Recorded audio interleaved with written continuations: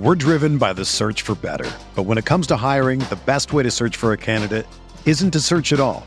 Don't search, match with Indeed. Indeed is your matching and hiring platform with over 350 million global monthly visitors, according to Indeed data, and a matching engine that helps you find quality candidates fast. Ditch the busy work. Use Indeed for scheduling, screening, and messaging so you can connect with candidates faster. Leveraging over 140 million qualifications and preferences every day, Indeed's matching engine is constantly learning from your preferences, so the more you use Indeed, the better it gets.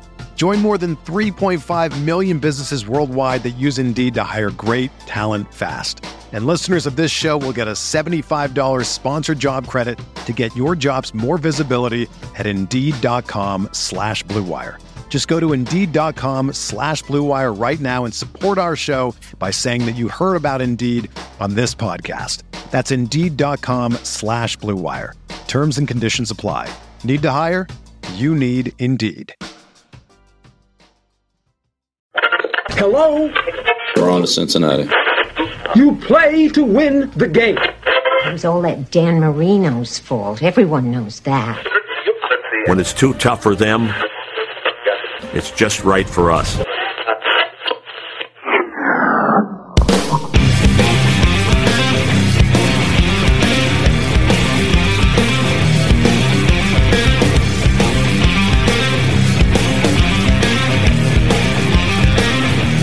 Rockpile Report, AFC East Roundup, hosted by Bills season ticket holder Drew Gear, a part of the Blue Wire Podcast Network.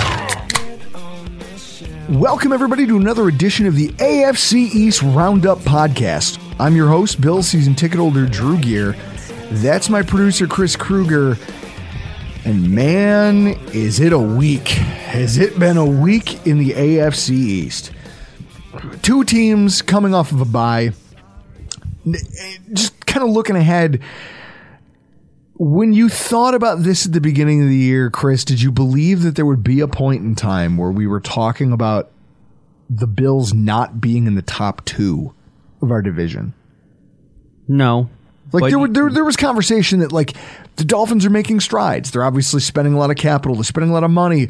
They'll catch up and make things interesting. This will be more interesting than it has been in years past. And the Jets had draft capital. And the Jets had draft capital who they were going to take rookies, but there's no way all those rookies are going to start playing well at the same time. Like that can't happen. Yeah, it can. Now look at us. Just look at it. I mean, I'm not worried. Well, you're one of the few. See, there's a lot of Bills angst out there. I'm not going to point fingers at anybody. I'm not going to cast aspersions as to anyone who might have gotten a little out of hand. Seriously, it's funny that you saw my tweets on Sunday after the game and your immediate response was, let me tweet a cute picture of my dog since you're burning down our Twitter account. Yeah, it's a real thing. What I love is that you do realize we end up gaining the majority of those follows back. And so realistically, like if I never had these outbursts, if I never tweeted like this, I think it's the invention of the mute button. People know just to mute us. Well, we would have well over 5,000, 6,000, 7,000 followers if I haven't spent the last 5-6 years just alienating a pocket of them, overly sensitive people on Twitter, right? Our following could be huge. I would throw you into that group. You've watched me nuke our account weekend after weekend over the course of this podcast. Because in all honesty, I don't care. Like, I think I tweeted out at one point because someone was like, man, garbage takes like these is how you lose followers. I was just like, guys, I don't know if you, like, do you think I care? I tweeted out a picture of Jack holding a drill because he was like, Daddy, we need to fix the fridge. And I was like, hell yeah, we do, kid. Let me get a beer. You and me are going to fix the fridge together. Sure, I care more about that than anything that happens on social media. Take it away.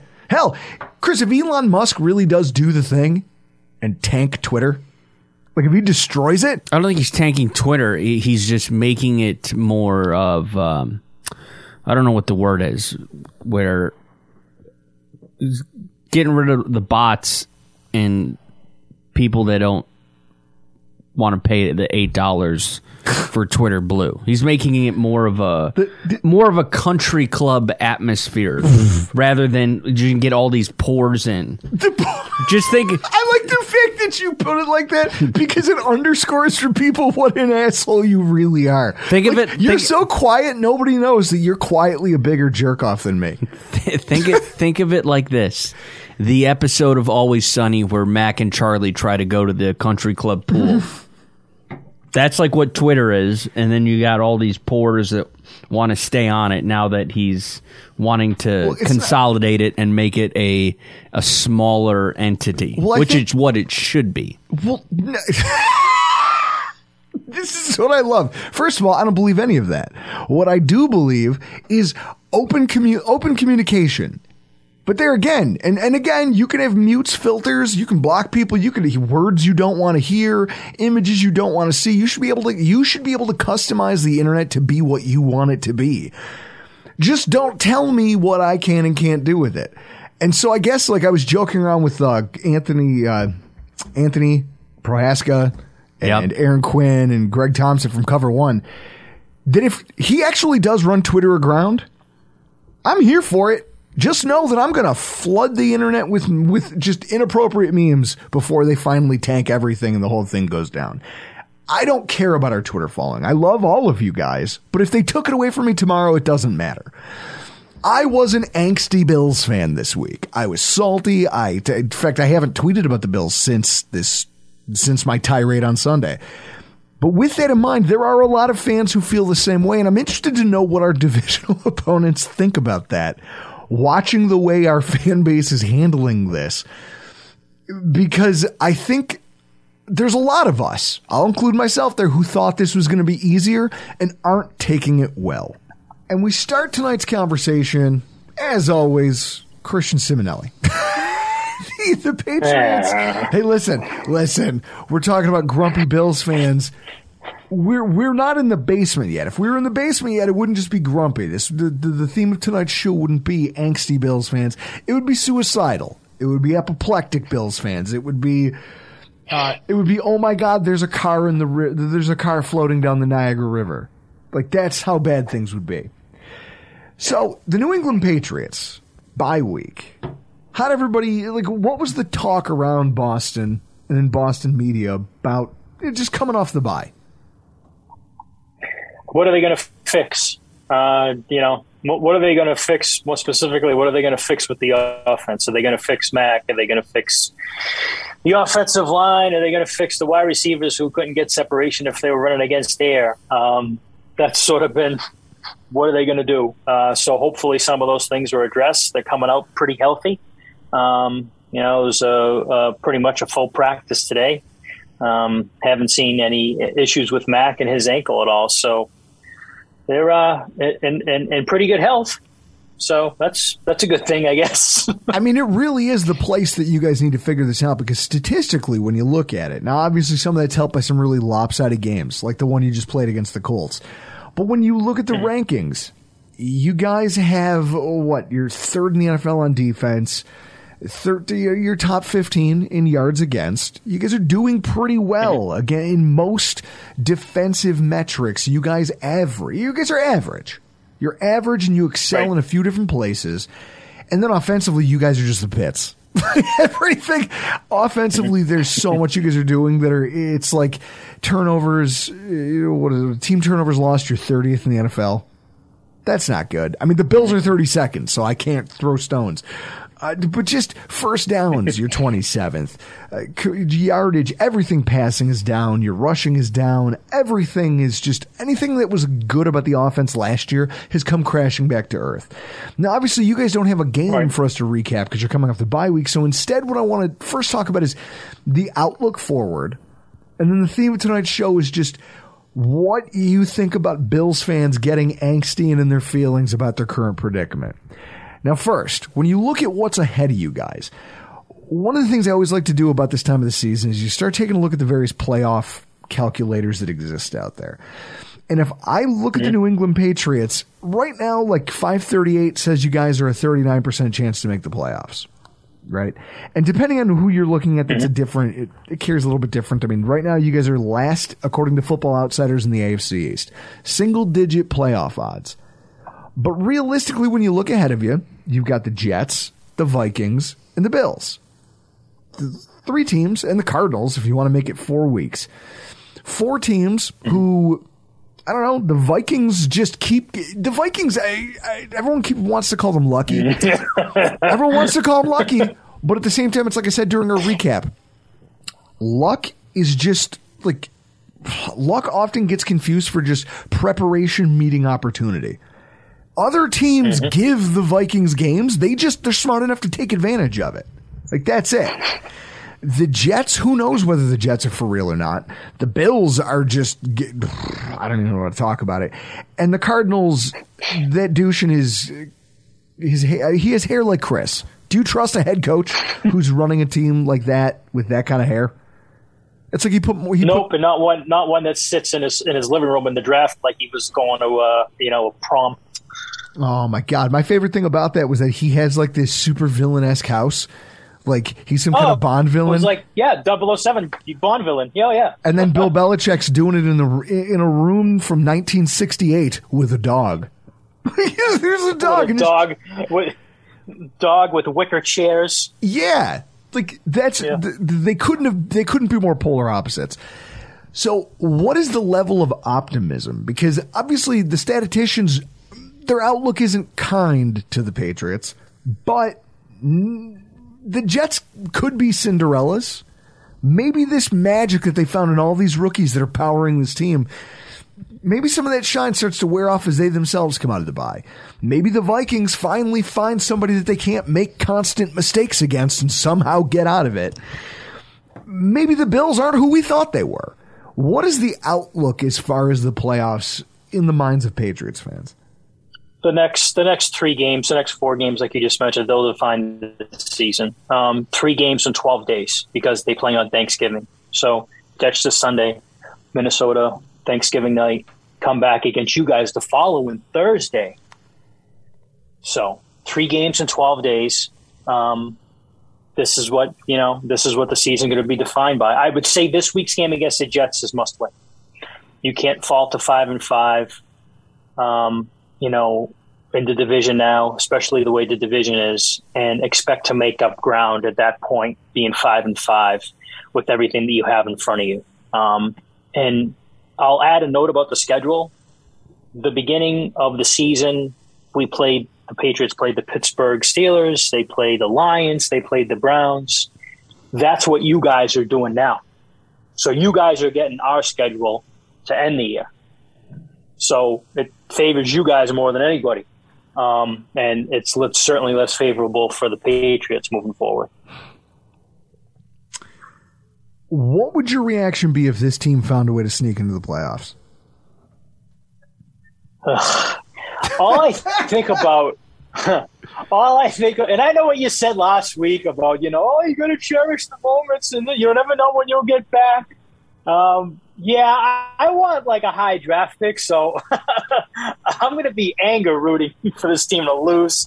I don't see them make any way. Like I don't see this as a team that was like injured throughout the whole year and then they found their stride in the second half of the year and they really started to turn it on and they were able to sneak into the playoffs and make some noise.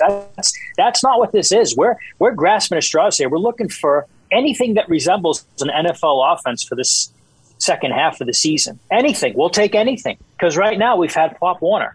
And like I said about the schedule, the only reason they're 5-4 is because you really had other teams, just give you games. And quite frankly, it was the bottom of the barrel of the league. The team stunk. The team's absolutely stunk. The one good team that you went up against, Baltimore, beat you.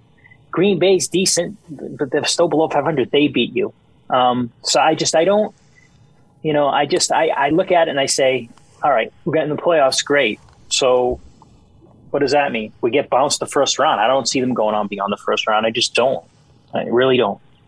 It's funny you say that. You guys got bounced from the first round last year pretty unceremoniously, and no, that didn't seem to dampen anybody's spirits before this season. Dampen mine. I can only imagine. And so before we let you go, Now, you being the Patriots fan that you are, you've watched a lot of angsty Bills fans over the years. And then when you watched the pivot of the division and the fact that control for back-to-back years, just resounding control of the AFC East went to the Buffalo Bills. And now all of a sudden the Bills are sitting in third place. And our fan base is not handling it well. If you had a message for angsty Bills fans, be it salty, be it vindictive, be it, I don't know, encouraging, what would you say? Well, I would say that I kind of felt like with you guys last year that the sky was falling. After the wind game that you lost to the Pats and then you went on the road the following week and you lost to Tampa Bay. I mean, just take yourself back to then. Wasn't feeling good about the team at all then, were you guys, coming off 2 losses? And then all of a sudden, you make the playoffs, you find your stride at the end of the year. That's what I'm sort of looking at the Bills this year. Now, I know the injuries are totally different this year with you guys. That's the big difference. Just, the injury bug has certainly hit you guys. So for you guys to get guys like Poyer back, and I saw a stat with Jordan Poyer that the defense gives up like 24 points a game when he's not starting, and only like 12 when he does. It's crazy to think, but this season the Bills have 6 wins when Poyer's healthy, and all 3 of our losses have come when he's not on the field. It's wild. It's wild. I mean, talk about an impact. So, and you go back to look at the play. You got Cam Lewis, a first-time safety who has to play because Poyer's not in there, and on a deep ball thrown to their number 1 receiver, the kid goes for a pick instead of just doing the veteran thing and knocking it down. All he had to do was swat it away. Right. That's the difference in the game, or at least it's one of the many. And you say to yourself, this is where you're missing all that Pro Bowl, All-Pro talent. Like we're missing all of it right now for spots, and every single one of our losses, it's the same story. Yep. If the team ever gets healthy, who knows? If the team ever finds its way there, I can't say. I just know that there are a lot of disgruntled Bills fans out there. And there should be. That game Sunday, I turned the game off after Dalvin Cook scored the touchdown, because even after that, I was like, oh, all right, they scored, big deal. Buffalo's just going to come right back on the field and score, and that's it. Because Josh looked fine to me. He really did. But the way that unfolded was crazy. I just actually rewatched it. They replayed it on NFL Network last night. And I was... I bet you did, you son of a bitch. I missed it. Just like you, I'm a petty bastard, and I bathe in misery.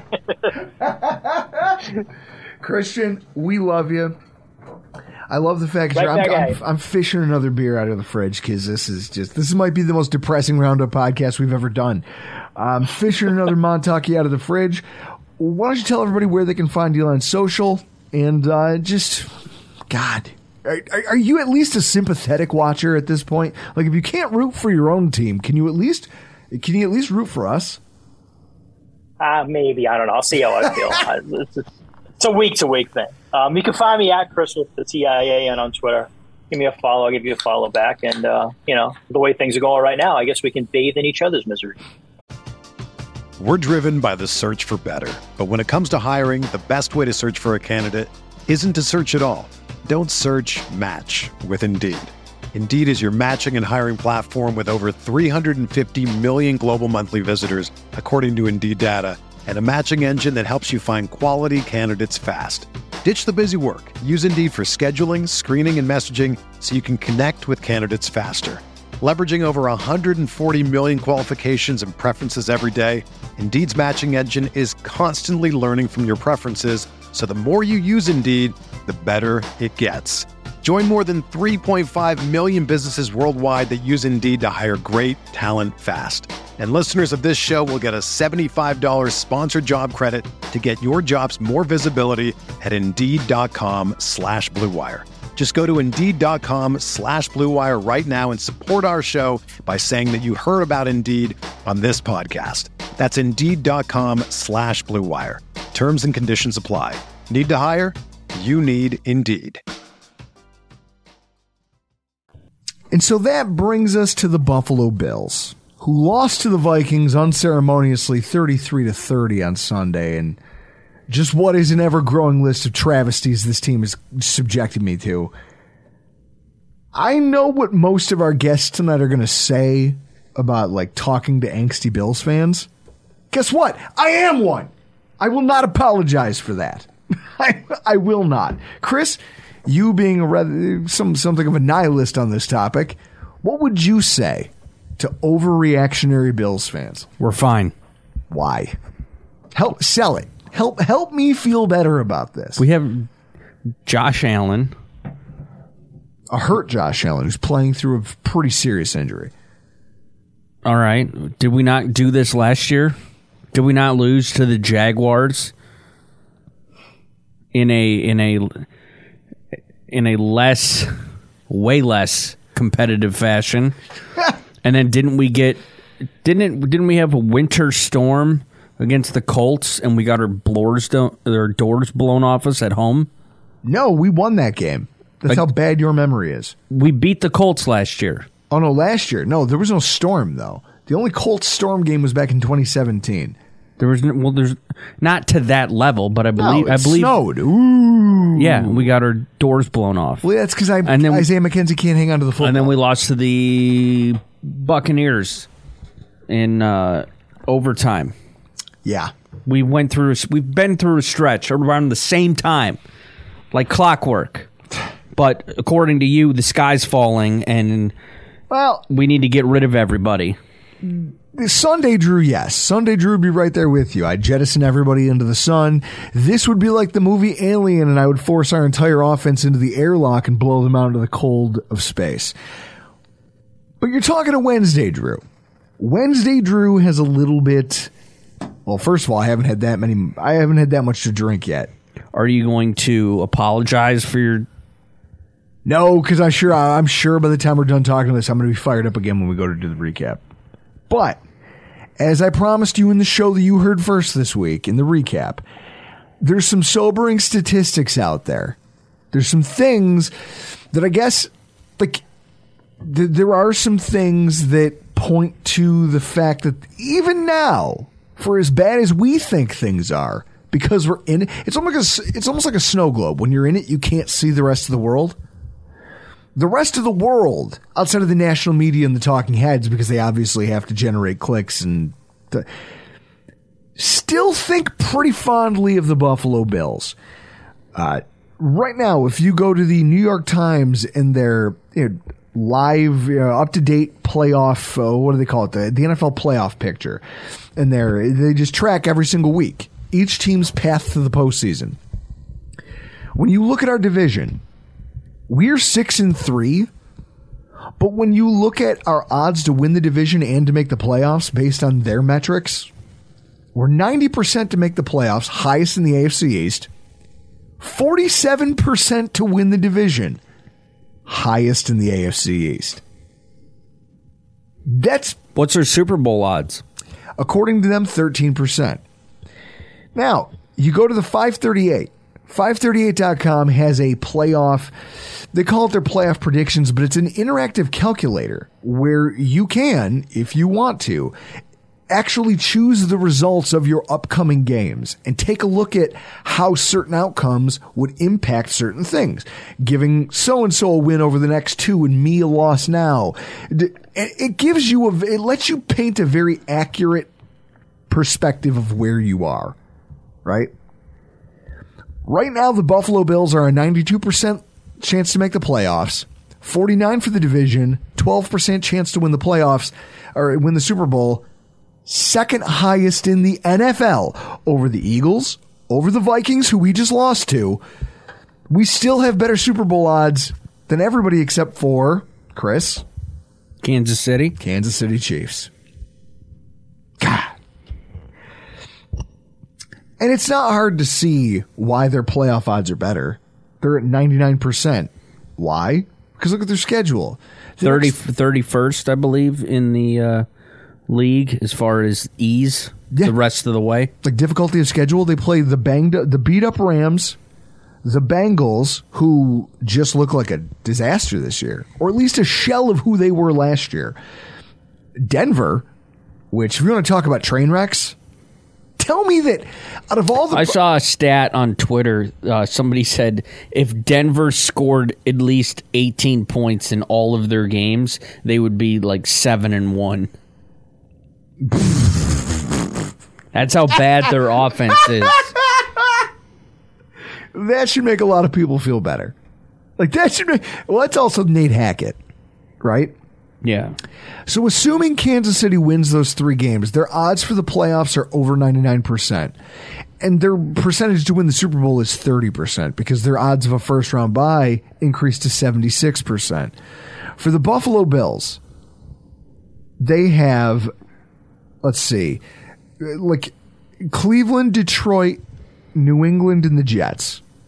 Mm-hmm. That's our next 4.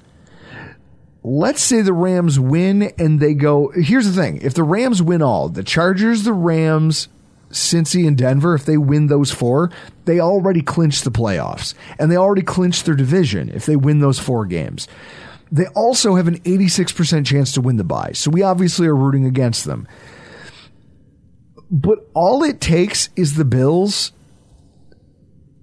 to match them down that 4-game stretch. And they lose a single game. Let's say they lose this weekend. Let's say they lose this weekend on Sunday Night Football. All of a sudden, now both of they're neck and neck with the Bills again, and their odds of a first round bye, all of a sudden that tips in Buffalo's favor. It just pisses me off that we've gotten to the point of the season now where, as Bills fans, you go, this roster was built to dominate and to carry. We're now scoreboard watching again. And so with that, as we will be doing pretty frequently from here on out on the AFC East Roundup, we've got your games of the week, games to watch, and your scoreboard watching interests. I think the big one is the Patriots over the Jets, right? Yep. Like, the Patriots have to beat the Jets because we don't have any games against New England yet. We need the Jets to lose one so that A, we can catch them, and B, we can hold a tiebreaker for common opponent against each other. Now, let me find the Jets here. See, because if I just look at odds to make the playoffs, the Jets are all the way down here. They're way down. So if the Jets lose, the Bills' playoff odds increase automatically. If we win, now all of a sudden your odds to win the division are over 50%. Because it's basic, like that right there already tips the scale in Buffalo's favor. You need the Patriots win to set that up. You also want the Packers over the Titans. Now, Chris, is that a Sunday Night Football game? No, Thursday night. Sunday Night Football is that's the Chiefs Chargers. Yeah, Thursday Night Football. Thursday Night Football, Jesus. Those games have been an atrocity, like we talked about earlier. You want the Packers over the Titans. Any word on their quarterback situation? Tannehill played last week. Okay. So why wouldn't he? But is he still healthy? Because you don't need to see Malik Willis in another primetime game. Well, have you seen Tannehill play? He's mediocre as shit. Yep. Oh, shocker. Shocker that Tannehill's mediocre. There you go. But also, have you seen Aaron Rodgers play? Yeah. And then, obviously, Sunday Night Football, Chargers over the Chiefs. In this, just looking at this simulation, Chargers over the Chiefs, if the Chiefs were to lose, the Patriots were to win, Chargers win, Jets lose, the Bills now have the, first round bye, they're now carrying the inside track. Yeah, I think it's pretty important that we get the 1 seed. Because I don't think Mahomes has ever played on the road in the playoffs. No, he has not. And so, if anything's going to change, you need to change that. But realistically, for all of the hand-wringing that fans are doing, doesn't it speak volumes that when you look at the calculations and how the matchups actually play out, it would take a lot for the Bills to miss the playoffs altogether? Yeah. Like, there's been teams, far less talented teams.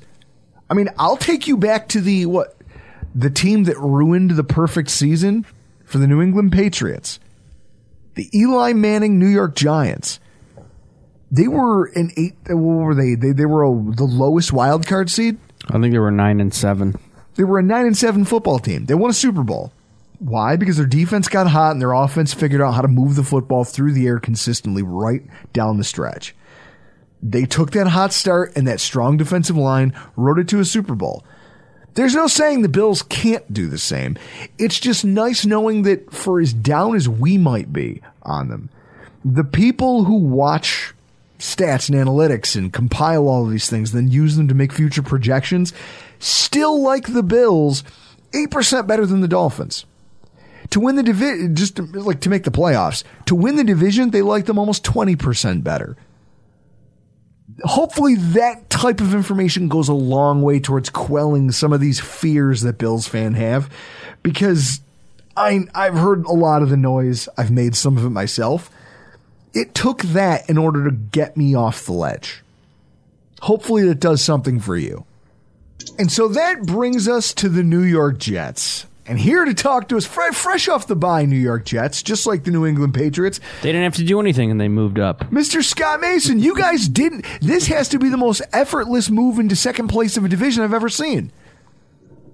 It was definitely something. It's going to be a little tougher this week when they have to actually play somebody, but it was nice to finally have a bye week where not only were you sad that the Jets weren't playing because you'd gotten used to enjoying the games, but also good to see, and I'm sorry that it came at your expense, but it was good to see that the Jets were able to use the bye week to elevate themselves without even having to do anything. So nice to see some good luck come their way for once. So we're taking a look at this. We just got done talking to Christian Simonelli about the idea that coming off of a bye, you can't really look back, so instead you look forward. And looking forward over what because right now you're in second place. You guys are firmly entrenched in the wild card picture. And the next handful of games you guys have are going to kind of dictate where this team goes and how far they go. You guys are looking at, you're traveling to New England against the Patriots. Then you're going to host the Chicago Bears, who seem to be, Chris, is it safe to say the Bears are trending upward, at least offensively? Yeah. Okay, like I get it. They're going to get worse when they trade away Robert Quinn and Roquan Smith, two of their defensive stalwarts. When you trade them away, you're basically signing up to have a less effective defense, but their offense is all of a sudden scoring 20-plus points a game. Then you've got the Minnesota Vikings, who just continue to have teams hand them football games. And then you travel to Buffalo. Over the next 4 weeks, when you take a look at what you've seen the Jets become over this early portion of the season, what do you think about, I don't know, just about their odds and in your mind what the playoff picture actually looks like for the New York Jets moving forward? I think the next two games are big. They need to get revenge on the Patriots for a variety of reasons. They need to get that monkey off their back. They haven't beat the Patriots since 2015. They also need to get that win because it's a division win, so that's going to be big down the stretch. At this moment, every team in the division would be going to the playoffs. So there's going to be jockeying for position down the stretch. The other thing is, obviously, if the Jets win this game, they control their destiny the rest of the way, because if they win, they go to first place, and then basically if they keep on winning, they would win the division. Now, I don't expect them to win all the games, but if they win this one, they would have a win over the Dolphins, a win over the Bills, and a win over the Patriots. They'd be 3-1 in the division. It would put them in really good spot for the rest of the season. The Bears actually worry me a lot, and the reason is because the Jets have had a lot of trouble with quarterbacks that can get out of the pocket and make plays with their legs. You guys saw what Josh Allen did with the Jets. He had trouble throwing the ball against them, but running the ball, he more or less had his way. He had almost 100 yards rushing. Lamar Jackson did fairly well against the Jets. Even Mac Jones was able to use his legs against the Jets. So that's been their defense's Achilles heel this year. I assume that Saleh and Ulbrich and all them will go hard at work to try and figure out a way to contain Justin Fields, who, it's funny enough, he wasn't a quote-unquote running quarterback in college. Like, he could use his legs when he needed to, but all of a sudden he's morphed into Michael Vick or something, so he could present a big challenge. Obviously, going to Buffalo, especially later in the year when it's really cold and could potentially be snowing, since We know that it's probably going to snow really badly the next few days over there. That could be a big problem for the Jets. So especially since obviously the Bills will be looking for revenge. And so that's a tough one. In Minnesota, look, on the road in Minnesota, the Vikings have won some really weird games close, but they're a good football team, and that's a tough place to play late in the year. So this schedule is going to be very, very tough. There's not a lot of games that you would say are gimmies the rest of the year, especially since, as you said, the Bears offensively are playing a lot better. So they've got to start by winning this Patriots game, and then they can worry about it one game at a time. But ultimately, I think all they have to do is not collapse down the stretch, and they should be in firm position for a playoff spot. The division's a different story. That's going to be a lot tougher. But if they can at least split the rest of the way, then they should be in a pretty good spot to get a playoff spot. And they've got to get this Patriots win. It's a huge one. The Jets fan base isn't known for being... no one says, hey, you know who's a really reasonable fan base? The New York Jets. Those fans are grounded. They're down to earth. Their expectations. And, the media people, no one ever said, Chris, has anyone ever said, you know what's one of the most even-handed media markets in the entire world? New York. No one's ever said that. No one's ever said these things. So we've obviously seen, like, we used to feature, what's his name? Joe, he's got his own podcast now. He used to be on, what is it, WFAN? Scott's best friend, Joe Bonino. Joe Bonino. We used to feature audio clips from him constantly on the show, and then he left the radio, and now he started doing a podcast. But he represented what might have been the most hyperbolic of the fan base. And even that guy has to be finding some optimism right now, right? Like, in terms of the pulse of the fan base and the local media, are things relatively positive? Yeah, absolutely. It's funny. This is the most universally positive that we've heard things in a while. The only thing that for a little bit people were really negative about was Zach Wilson, but he had that nice game against the Bills. And I don't want to say he's quieted the critics, but he's definitely people were starting to talk about contingency plans for 2023. And I think now Jets fans are more in, okay, let's wait and see what happens mode. If he can play like that the rest of the year, the Jets will at least have a chance. So that was really the only bone of contention, because obviously the Jets were winning games. The defense was really showing up. The running game, even though obviously losing a guy like Breece Hall is huge, we saw what the Jets were able to do in crunch time with Michael Carter and James Robinson. And so you saw a preview of what the running game could be like the rest of the year. And I really haven't heard too many Jets fans be negative the last week during the bye. And that's a really rare thing the last few years. I mean, this team has been terrible for so long that you forget what it's like when the vibes are positive mostly. So, yeah, you're right, Drew. It's very strange. Like, even Joe Bonino has been more positive than negative, which is just bizarro world stuff. So with that in mind, having been, and I feel like you might be more than most people that we're going to talk to tonight, because the question I'm asking every one of our guests to close their segment: you guys, since the onset of the AFC East Roundup podcast, the Buffalo Bills have pretty much run the show. We've been in front, we've been behind, but only for a week or two at a time. There hasn't been an extended period of time where the Bills have been down, much less in third place in the division. And so with that in mind, knowing that your team was supposed to be the basement dweller, like according to every outsider and even a lot of us in the run-up to this season, talking about maybe this is the year you close the gap on the Patriots. Not that this is the year you actually lap them in terms of effectiveness. Knowing that you've been, we used to make jokes about how you were brought in here to be a jobber, like Chris, what are some famous jobbers? The Brooklyn Brawler was one. He's probably my favorite because he just came in that shitty flat cap. Barry Horowitz. He came in with a shitty flat cap. Big Bully Busick. The Brooklyn Brawler was always special to me because he reminds me of Brian Scott from AC/DC. Like Bon Scott. Scott, yeah, for sure. I could see that. So Barry O. who was actually Randy Orton's uncle, I believe. What about the Repo Man? Who was he?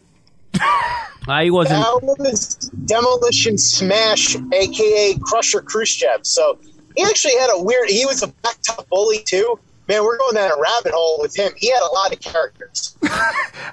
So you have played any number of soup cans for this podcast for years. Now you get a chance to talk to the angsty, oh my God, I can't believe we're in third place. Wine on social media. I'm certainly not talking about anybody who's currently in attendance for this podcast. Drew, can I just say that I don't know who it was that wrote that open letter to Josh Allen, but I was so embarrassed for you. And it wasn't even that you wrote it or maybe even know this person. But she's a sweetheart. Just the fact that any Bills fan is that pathetic to write something like that made me cringe so hard. She was a sweetheart and she means well. You leave her alone, goddammit. Here's what I will ask. I'm sure she's a sweet person, but my goodness. So this is my point. With that in mind, and knowing what you've been through as a guest on this podcast, having to do this every week, what would you say? Knowing what Jets fans' experience has been over the last, 5, 6, 7 years, but especially the last 2 or 3 watching the Bills just throttle their way through the division, what would you say to angsty Bills fans on social media if you had a platform to do so? I mean, I do have a platform to do so. I talk to people on social media, so... Oh, no, I'm saying like verbally. If you could have a conversation with them and say, look, guys, here's the deal. What would it be? I mean, honestly, I hate to say it, but Bills fans sound like babies right now. Like, I'm not trying to be mean, but for God's sakes, the Bills are still, for all intents and purposes, right there for the division. Everybody knows that barring an insane collapse, they're going to make the playoffs. I know Josh Allen has struggled the last few weeks, but he is playing hurt, and I know that he's been turning the ball over more than you'd like, but if he became available, teams would be willing to give up 6 first-round picks for the guy. So, like, it just sounds like everybody whining about Josh Allen is costing this team games and da-da-da-da-da, and the Bills, I hate this team. I love them. I'll be a Bills fan to the end. Da-da-da. Like, I get it. The Bills have had a bit of a tortured history since Jim Kelly left, too. But, like, you guys are talking about the Bills like they're the Detroit Lions, for God's sake. So just keep your heads up. The Bills are going to make the playoffs. Even if they lose out on the division to the Dolphins or something, they'll make the playoffs. And any team that has the combination of coaching, and I know that the coaching staff isn't perfect, but the coaching staff, the defense, and Josh Allen and guys like Stefan Diggs are going to be in the mix when it's all said and done. So I get that people are frustrated because the Bills have lost the last 2 weeks and Josh Allen hasn't looked like Josh Allen, but the sky isn't falling. Calm down. Perfect. See, and that's what I knew it. I was like, he's going to have a little something because it has to rub him the wrong way as someone we've said here on this show. Have a little perspective. And the Jets haven't been in the playoffs since 2011, January of 2011. Have a little perspective, Bills fans. That's all I'm saying. Scott, we love you. Where can people follow you on social media? And what do you guys have coming up on Play Like a Jet coming out of the bye? So you can follow me on Twitter at PlayLikeAJet1, where, of course, if you want to interact with me about the Bills, and I will basically talk you down from a ledge and tell you how it's way worse to be a Jets fan, then you can get me at PlayLikeAJet1 on Twitter. The podcast is available anywhere you download podcasts, Spotify, Stitcher, Google Play. We're also, funny enough, Drew, I took a little bit of a page out of your book this week. Uh-oh. I don't want to say it's an AFC East roundup, but Henry McKenna, who covers the AFC East for Fox Sports, came on the show since it was a bye week, and since he covers the whole division, we went around the horn and talked about the entire AFC East. So that kind of served as a model for the podcast this week. And all the usual guests will be on, of course. We'll do a midweek news and notes and film and all those things. Our good friend Brett Coleman will be back on the show soon to talk about the sauce video that he made, Lost in the Sauce, which at first, I'll be honest, knowing Brett, we all know this, I thought it was about his habit of drinking whiskey and vodka, but apparently it's about Sauce Gardner. So I was glad to hear that. And he's going to come on the show and talk about a sauce soon. Also, obviously, we're going to be gearing up for that big rematch soon. And Drew, you'll be a return guest on the show to talk about the Jets-Bills matchup from the Bills' perspective. We've got our store at tpublic.com. We've got our YouTube channel, youtube.com/playlikeajet. And right now, the YouTube channel has been laying a little bit dormant, but the Thunder from Down Under, Luke Grant, is going to be coming back, rising up like Edge after a long absence, a long hiatus. And he's going to be coming in to win the Royal Rumble, which in our case, I guess, means he's going to be making some kick-ass all 22 videos. So check out all of our content. And like I said, Bills fans, chin up, because seriously, you guys are going to make the playoffs. Stop worrying. Maybe the Dolphins sneak in and grab the division, but you got Josh Allen. You got a good defense. You got a good coaching staff. Worry more about what the real problem is in Buffalo right now, which is that it's about to be insanely cold and a lot of snow. As we bring in Mr. Elf Elf, I've forgotten your fucking name. This is how flustered I am this week. Can we get this out of the way right now?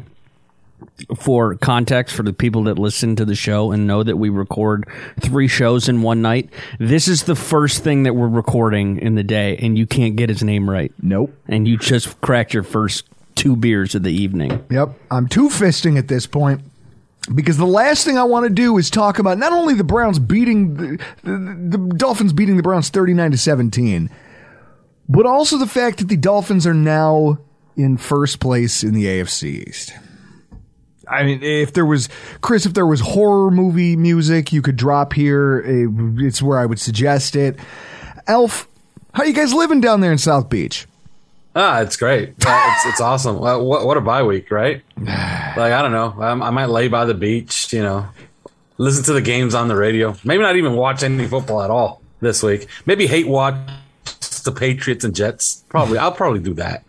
I'll see you guys, in 6 feet of snow against the Browns. That should be fun. I say you won't see it. It'll be like that 2017 game where... if it happens, great. Well, for those of you guys, there was a game back in 2017 where the Bills played the Colts in a snowstorm. I remember. That's one of my tailgate claims to fame. I set up a tailgate before that game by myself because my compatriots bailed on me before the game. They were like, oh, the weather's too bad. I went out there and set the party up by myself and sheltered and fed a whole bunch of people, but you couldn't see the stadium from a couple 100 feet away. And then there was a play in the game where I distinctly remember Kelvin Benjamin being lined up about a full yard offside. And it was snowing so bad that the line judge couldn't tell. And so he didn't get called for offside, even though he's a full yard and a half beyond the football. We had a hurricane once that was coming in, and then the hurricane missed us, right? But this was back when the NFL used to say, oh, okay, if a hurricane misses you, who cares? If it's raining, you'll still play your game, right? So the hurricane misses us, goes up north, but naturally we're going to get a ton of water, and we're playing the Steelers. This is like in the 90s, okay? And I remember I'm in that stadium, and I'm tailgating, and I'm like, this is stupid. Like, there's no way. Like, there's no way they're going to play this game. Okay. And I remember I'm tailgating. I'm like, okay, halfway through the tailgate, I'm like, okay, it's time to get inside the car because there's no way we're going to be able to do it out here. And sure enough, I went in, we sat for through the first quarter and we watched the rest of the game from the concourse because I think that game is actually famous for a lot of the visuals that NFL Films have shown where the water was like rivers going through the aisles at Hard Rock Stadium. It was absolutely awful. It was so bad that I don't even remember if the Dolphins won that game or not against the Steelers. Call in if you know. It's it. So, Elf, the meteoric rise of the 2020, it looks like the 2020 rise that the Bills had, that the Miami Dolphins are currently on, where nobody expected much. People said, oh, well, their offense might be a little bit better. They added an all-star wide receiver, but so what? It's not going to make that big of an impact. And instead, you guys just shot to the top of the division. It kind of has that same feel to it, doesn't it? What the Dolphins are doing here in 2022 compared to what we did in 2020? Yeah, who would have thought you draft a quarterback in the top 5, you give him weapons, and he's good. We've been trying to say this for 2 years. It also helps that they have a coach that is not trying to get rid of him every single week and doesn't actively hate his general manager and his quarterback. So I think I'm astonished that, if your coach doesn't hate your general manager and doesn't hate your quarterback, that you actually can accomplish things in this league. It's crazy because if I could have told you preseason that the Dolphins were going to be ranked 7th, 3rd, and 1st in one set of categories on one side of the ball, and 22nd, 21st, and 23rd on the other, you would assume that the lesser category, like the lesser rankings, would belong to the offense and that their defense was playing lights out football. And yet instead, they're 7th in points for, 3rd in total yardage, 1st in net yards per pass attempt. Meanwhile, on the other side of the ball, it couldn't be more opposite of a story. Now, you guys have ridden this offensive explosion to the top of the division, and I can tell that you have the Cheshire Cat grin. Even through, I can't even see you, but I know that this makes you happy. Like, I can tell. Yes. This, Chris, did you ever think that we would be in this position when we started recording this podcast? Like when we started this a few years ago. A few. Did you think that 2015, dude? No. When we started doing the RoundUp podcasts, did you think there'd be a day where we were below? Like, obviously, we've all been under the foot of the Patriots for so long. Did you ever foresee a day when we were talking about, those first place Dolphins? Yeah, I mean, there's plenty of season left for them to fall back out, which they will. Tua has now overtaken Josh Allen as in terms of betting odds for the MVP. Well, he's second to Pat Mahomes right now. It's a lot to take in, Alf. Now, how gratifying is this for you after coming on this podcast for 2 years and having mostly spent that time as an also-ran? Well, I'll tell you this. I've been remarkably accurate on our podcast with my predictions every single year. So, and actually, I tend to undershoot the team because 2 years ago I said 9-7 and they went 10-6. Last year I did say 10-7 and they went 9-8.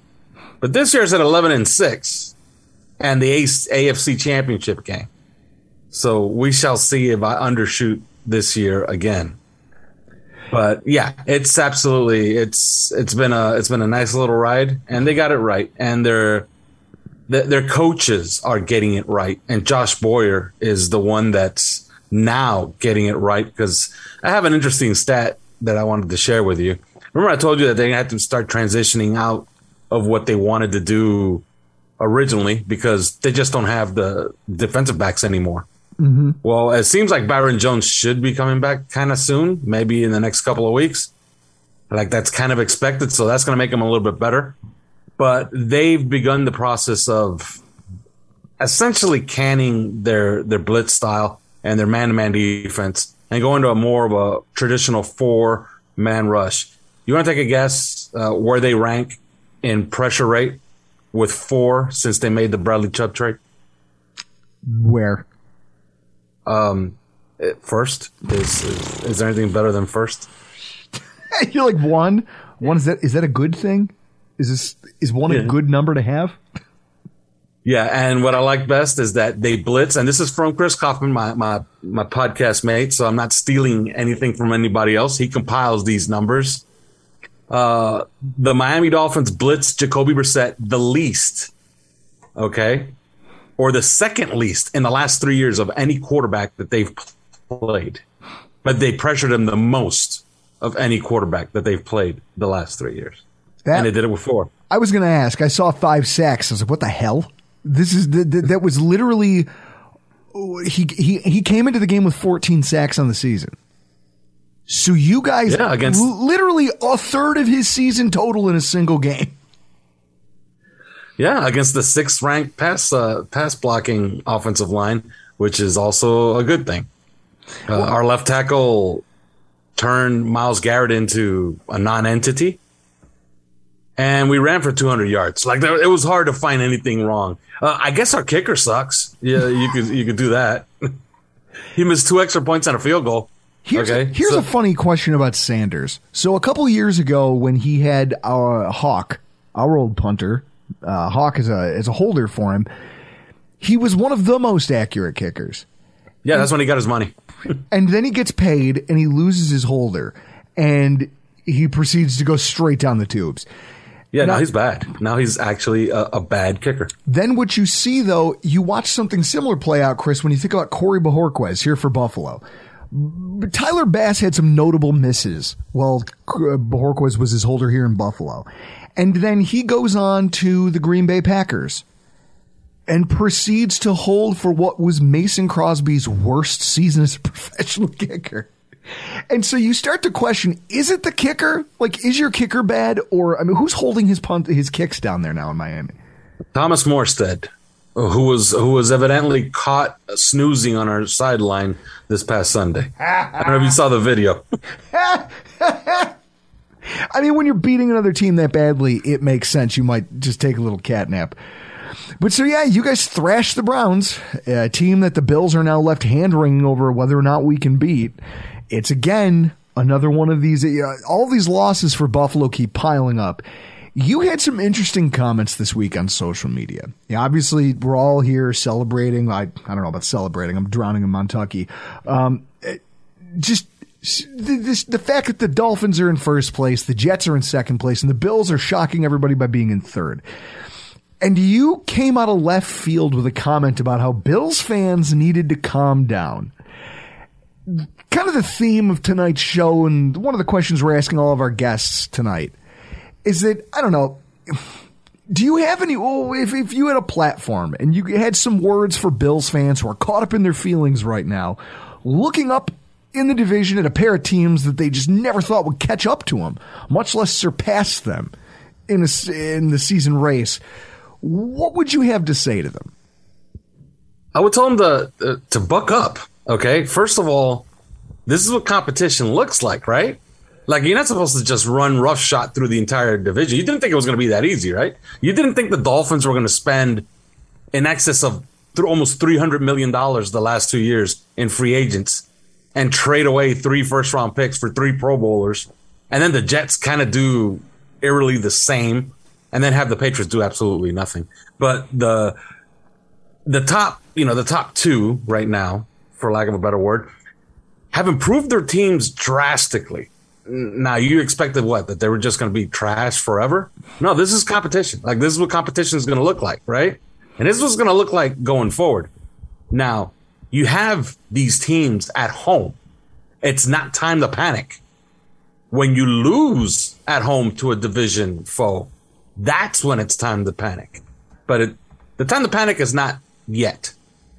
And I don't think you're going to have to panic unless, a certain team beats you December 18th. Chris, what'll happen? What'll happen not just to us? Like, obviously, Nate Geary's going to come on here and do a preview pod with Elf, which is going to be fun. If the Bills lose to Miami in December... It's not going to happen. Okay. I'll put a Seagram's on it now. Oh! You're going to take a seat... Oh, man. See, I'm one of those people I was talking to. I'm one of those people who's just frustrated. There's a little bit of angst. I'm one of the people, Elf. These people you're yelling at, telling to buck up. Because I guess, to your point, I assumed that this was going to be easier. That this was going to be, I don't know, like, and not even because you can't compare any team to what the Patriots did, right? We all suffered at the hands of the New England Patriots. And I guess that's the thing as we've been talking to our guests tonight. The thing I walk away from this is a 20-year run and having 19 of those 20 years you win the division. That's absurd. That's a gross outlier that should never happen in the NFL the way it's designed and will probably never happen again. But at the same time, when you look at teams who have star players and are highly competitive and have good coaching and have these things going on for them, it's just like, I don't know. You're not supposed to be caught in this every other year quagmire. Back to back, 3 out of 4, 5 out of 6. If you have a future Hall of Famer quarterback in your team. I mean, I look at like Peyton Manning and the Colts. They weren't the Patriots, but realistically, they kind of ran roughshod over their division. Yeah, they go to the newly formed AFC South. They start to, I don't know, they just start to roll. And I'm looking at their finishes right now. They finished first out of 5 back in 1999. Then 2000, they finished second. They make it as a wild card team. They second place again in 2002. And then from there, it was 1, 2, 3, 4, 5 straight division titles. I guess I'm looking at this and I'm thinking about what I assumed we had built here, that I assumed Josh Allen was, that I assumed our coaching staff was, and I thought that we had more than 2 in us, I guess. And I don't like the thought of us potentially wasting those 2 seasons. That's where my angst comes from. So through that lens, is it still overreactionary of me to be hand-wringing now that we're in this position? No, because this is competition. Like, this is what it's supposed to look like. It's not, I guess it's not fair that the Patriots had that magic carpet ride for 20 years, but it is what it is, right? I guess, who knows how the hell they pulled that off, but they did. It's mostly about that quarterback, obviously, because he's magic when he goes to Tampa Bay. And, and there's no denying that. He went to Tampa Bay, he just called up a few friends. They load up a team, they win a Super Bowl. So it was as simple as that. They're absolutely garbage right now. And they still have like a little magic carpet ride because their division is the worst in football. So they're going to have a home game in the playoffs. And who knows? That NFC is so bad, they could find themselves in another Super Bowl. So, it's not supposed to be easy, and I guess it's kind of easy for the Chiefs lately, but for everything that they have and for them having the greatest quarterback, maybe of all time, although I happen to think Aaron Rodgers is the best of all time, they have 1 Super Bowl. That's it. Like, we would have thought, I remember when they won the first one, I said, oh my God, here's another 20 years. But it might be just another 20 years where you have to go through Kansas City in the AFC Championship game or in the divisional round. That's all. But, it's just, it wasn't normal what we witnessed with the Patriots. It just wasn't. Like, This is what it's going to look like going forward. That doesn't make me feel any better, Alf. I'll tell you, what shouldn't make you feel any better is that UCL injury. You guys, since you lost the game, because I saw when you guys started Josh Allen, I was thinking, okay, now they win the game. That's how you justify it. But once you lose, man, it's hard to justify playing him and then losing, because the UCL injury is just going to get worse and worse until he gets some rest. It's a whole lot of something, Elf. It's a whole lot of something. Guys, you're going to head off into your bye week. Enjoy your time in the sun. My only hope is that when we sit down to do this again next week, our teams are at least tied. Because if they're not, if you think that there was despair before, you strap in. It's going to get ugly. Yeah, man. If the Cleveland Browns can pull that off on Sunday, and then the Dolphins, by the grace of God, can get past their juggernaut of a game on next Sunday against the Texans, then yeah, that's pretty bad. Because then we head out west for good weather, and we have a game to play with before our showdown on December 18th. But I'm pretty certain, and I said it all along, December 18th is for the division. I haven't changed my mind. That's going to be it. God. Well, enjoy the bye week, sir. And in the meantime, where can people find all of your content and follow you on social? You can follow me on a beach somewhere at Hollywood Beach here down in Broward County. But you can listen to us on 3 Yards Per Carry. That's the number 3 Yards Per Carry. Anywhere you get your podcast. Check out our Twitter account. Also, the number 3 Yards Per Carry. Christian Simonelli, Scott Mason, Alpha Artiaga. 3 of the best. You can just go with the elite. Because this whole division is the elite division in football. I mean, what, everybody's above 500? Is that right? Everybody is above 500. And if I take a look at this, like, let's see, Football Outsiders. When I look at the So when I look at the mean wins, I go to Football Outsiders and look at 2022 NFL playoff odds. Like they've got the NFC, the AFC. When I look at this, 1, 2, 3, 1, 2, right now, the AFC, like we are the only division in the AFC who doesn't have negative. There's not a single team in our division with negative, what do they call them? Dave odds. I don't know what that means. DAVE. There's a thing here. Dave ratings is 2 teams as well as home advantage, blah, blah, blah, blah, blah. Meanwhile, it's basically meant to be like when you look at their mean wins and where you think that team is going to finish, right now we're the only division in the NFL that has all of the teams in the division estimated, according to Football Outsiders Analytics, to finish with more than 8 wins. Does it or does it not make us the best? Although the NFC East is also in that category. We're the only one in the AFC that can claim that. Really? Including with Washington? They think Washington's good for another 3 wins. I don't know about that. I mean, they do have to. It's hard. I mean, look at this. Their division. Dallas is right where we are at 6-3. Right? The Giants are 7-2. This is all crazy. This is all crazy when you think about it. Our division has suddenly become the most competitive, and I and a lot of other Bills fans have not handled it well. And I think it's for all the reasons I just explained to Elf as I sit here on my, 7th beer. But so those are the reasons, combined with the things that I talked about with Elf earlier tonight, just about the outlook for things and the way we got to where we are right now. There's a lot of people out there who look at this and go, the division wasn't supposed to be this difficult this quickly. Chris, doesn't it make it feel like our window might be closing a lot faster than we as Bills fans gave it credit for? No, that's all you. Sure, and probably 500,000 other Bills fans out there. Highly doubt that. Tweet at us, at Rockpile Report, if you're surprised by how competitive this division got and the effect, and you're surprised by the effect that that's having on our own win percentage.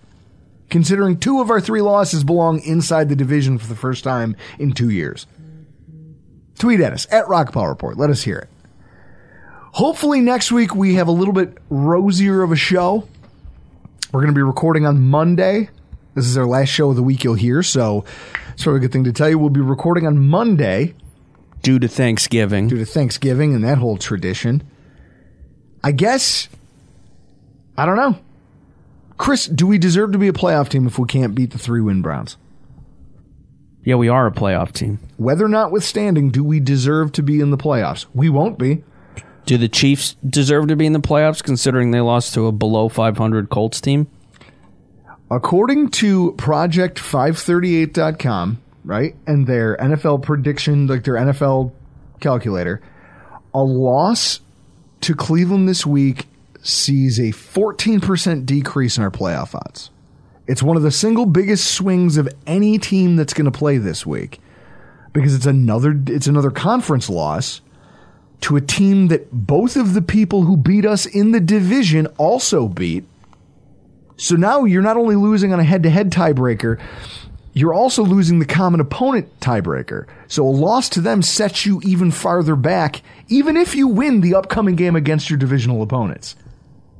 This game carries a lot of weight that maybe you, with all of your pomade over there in the corner, aren't thinking about. I did use pomade today. Oh, brother, where art thou? You got to watch that movie, Chris. You have to. No, never seen it. Of course not. Is that where they shoot cows? There's a million movies where they shoot cows. No, this is where they're running from the escape prison.